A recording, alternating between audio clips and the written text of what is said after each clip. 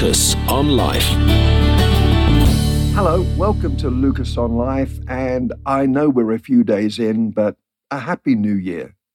It's something we all do once in a while, but it's a practice that seems to be increasing these days, and some folks apparently make a hobby out of it. I'm talking about complaining. A few weeks ago, just before Christmas, the Sun newspaper reported that the producers of Mother Goose, a Christmas pantomime that was playing in Cheltenham, had to pull a song because apparently it made a negative comment about vegans. While some agreed with the decision and supported the complaint, others insisted that comedy is comedy and we shouldn't be so sensitive. In Australia, the Perth News reported on the 5 most complained about advertisements of 2023. Apparently, 214 complaints were made about a TV commercial that showed some children stealing fried chicken from each other. Those who complained said that this glorified socially inappropriate behavior. And then the Psychology Today website reported that people who constantly complain can alienate those around them and harm their own emotional and mental health. Without realizing when it all started, we can become serial complainers. The toast is too crisp or soggy, it's too cloudy every day. The people we work with are incompetent, and our family just isn't living up to our expectations. When we look up information online, we consider whether a product, a service, or an on-demand workout routine is heading high in the ratings. And perhaps we scrutinize the 1-star rather than the 5-star ratings. And even if there are no ratings, we perhaps enjoy delving into the lengthy negative commentaries, the complaints provided by other complainers, rather than considering the smiley face compliments of those who are easy to please. You see, to sum up, moving from the dark to the bright side of life, it can be so easy to slip into constant complaining as a habit. And, of course, all of this affects churches as well. So, tonight, let's think about complaining. I think that I might be turning into Victor Meldrew. Remember him?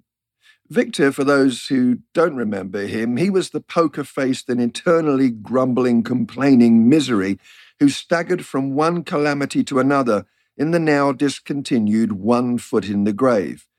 His capacity for ineptitude was only surpassed by his legendary ability to complain. His catchphrase was, "I don't believe it."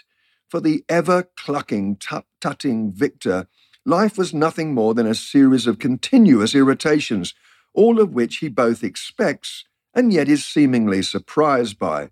He seemed convinced that someone somewhere was plotting to mess up his life, hence my terror at the thought of becoming like him. Victor definitely affects others around him. His wife suffers long because she lives with him. I commented to my wife Kay recently that as a preacher, I sometimes get fed up with the sound of my own voice. She smiled and said that she understood completely how I felt. But there are other obvious parallels. Many Meldrew-esque mannerisms manifested themselves during a 7-day trip back to England recently. Now, I love being at home in England with its rolling green hills, real ale pubs, bad-tempered landlords, and petrol prices that require one to take out a mortgage before filling the tank. But the ever-worsening traffic jams do cause me some disquiet. Actually, they drive me mad. Road congestion threatens to turn me into an atheist, and a miserable one at that. Twice in 2 days, I sat fuming on the M25, surely a highway that is an artery of Satan, fingers drumming on the steering wheel as I crawled tortoise-like through yet another set of roadworks. Having travelled 2 miles in 2 hours, I muttered my frustration to absolutely no one in particular, the car being empty save for the omnipresent God and myself. My prayers that the juggernaut in front of me be removed and cast into the depths of the sea went unheard. I was irritated more than I'd like to admit. Of course, we all have those days, but being irritated and constantly complaining can become an addictive habit. Some of us have apparently made a life choice to be frustrated and even offended right from birth. If we could have, we'd have slapped the midwife who delivered us. Life before birth. It was just so much simpler. All you had to do was bob around in the warmth of the womb, suck our thumbs occasionally, smile for the scan photo, and entertain the folks outside by occasionally kicking our mothers from the inside, of course. Easy peasy. And then one day you take a short neck-twisting trip whereupon some medical vandal cuts your food tube off at the navel, tips you upside down and smacks you until you cry. And the irony of it all is that one is required to celebrate this day of pain with cake and cards every year thereafter. Madness, to be sure. When we look at life like that, we become a Meldrew. His dying words would probably be a breathless complaint about hospital food. So how do we get delivered from the spirit of Victor? Surely one answer is to realize that Christians aren't promised that they'll escape the boring bits of life. They do get colds, bank statements with red numbers, sore feet, and, yes, delayed in traffic. It's not all part of a dark plan to bring us down. It's just another day of life. And surely another help is to compare our tiny skirmishes into irritation with the really vexing and indeed heartbreaking challenges that others around the world face.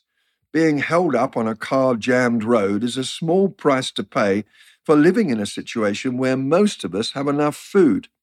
Phil Collins, the singer, he's absolutely right. Most of us spend life, in comparative terms, in what is another day in paradise, particularly in a world that now has learned the meaning of words like tsunami and terrorist. So when we're tempted to go into emotional meltdown about something trivial, shouldn't we actually stop and consider that perhaps it's really not such a big deal and pause to pray for those who face real terrors? We certainly could do worse. Ultimately, endless complaining, griping, it's a waste of life. We can live our whole lives quite literally with one foot in the grave. Is that the way we're supposed to be? I don't believe it. I know. I should be able to fix a flat tire, but when God was handing out gifts of practicality, which includes the ability to repair, build, or assemble absolutely anything, apparently he passed me by because I'm useless. I own a toolkit which looks new, mainly because I've never figured out how to use any of the tools, with the exception of the hammer. Obviously, I know what that's for, silly. It's for hitting one's fingers while taking aim at a nail. Penetrated by a rogue shard of glass, the tire exploded and deflated in seconds. My wife and I paused the marital hymn singing that we usually engage in while driving, and I turned to my wife, a composed smile on my face. Darling, I do believe we have a flat tire. Let us praise the Lord for the opportunity to rejoice in this minor but undeniably irritating development. She nodded an amen. Sadly, nothing like that actually happened. We weren't singing hymns, and I didn't respond with such grace. I growled something unrepeatable, pulled the car over to the side of the road, and wrestled with the temptation to invite Kay to change the wheel while I, of course, would support her in prayer, seeing as I'm so practically useless.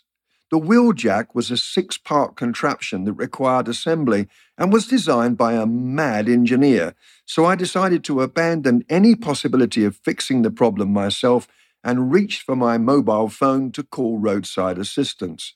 A grueling 27 hours later, actually it was 2, but it felt so much longer, a smiling, practical-looking chap arrived, assured us that he would change the tire in a jiffy, news that created both envy and gratitude in me, but then asked if I would assist.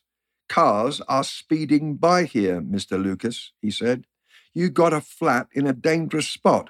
While I change the wheel, could you help me by slowing the traffic down? I shelved the protest that I had not actually chosen to have a puncture in a dangerous place, and instead walked 10 yards down the road and proceeded to try to convince fellow motorists to temporarily limit their speed. This was accomplished by holding both hands out in front of me in the posture of a diver, then waving them down together. I smiled while waving, trying to communicate that my signal was a request, not a command. The reaction was mixed. Some kindly obliged and applied the brakes. Others seemed bemused by the sight of this strange chap who was apparently worshipping them from the roadside.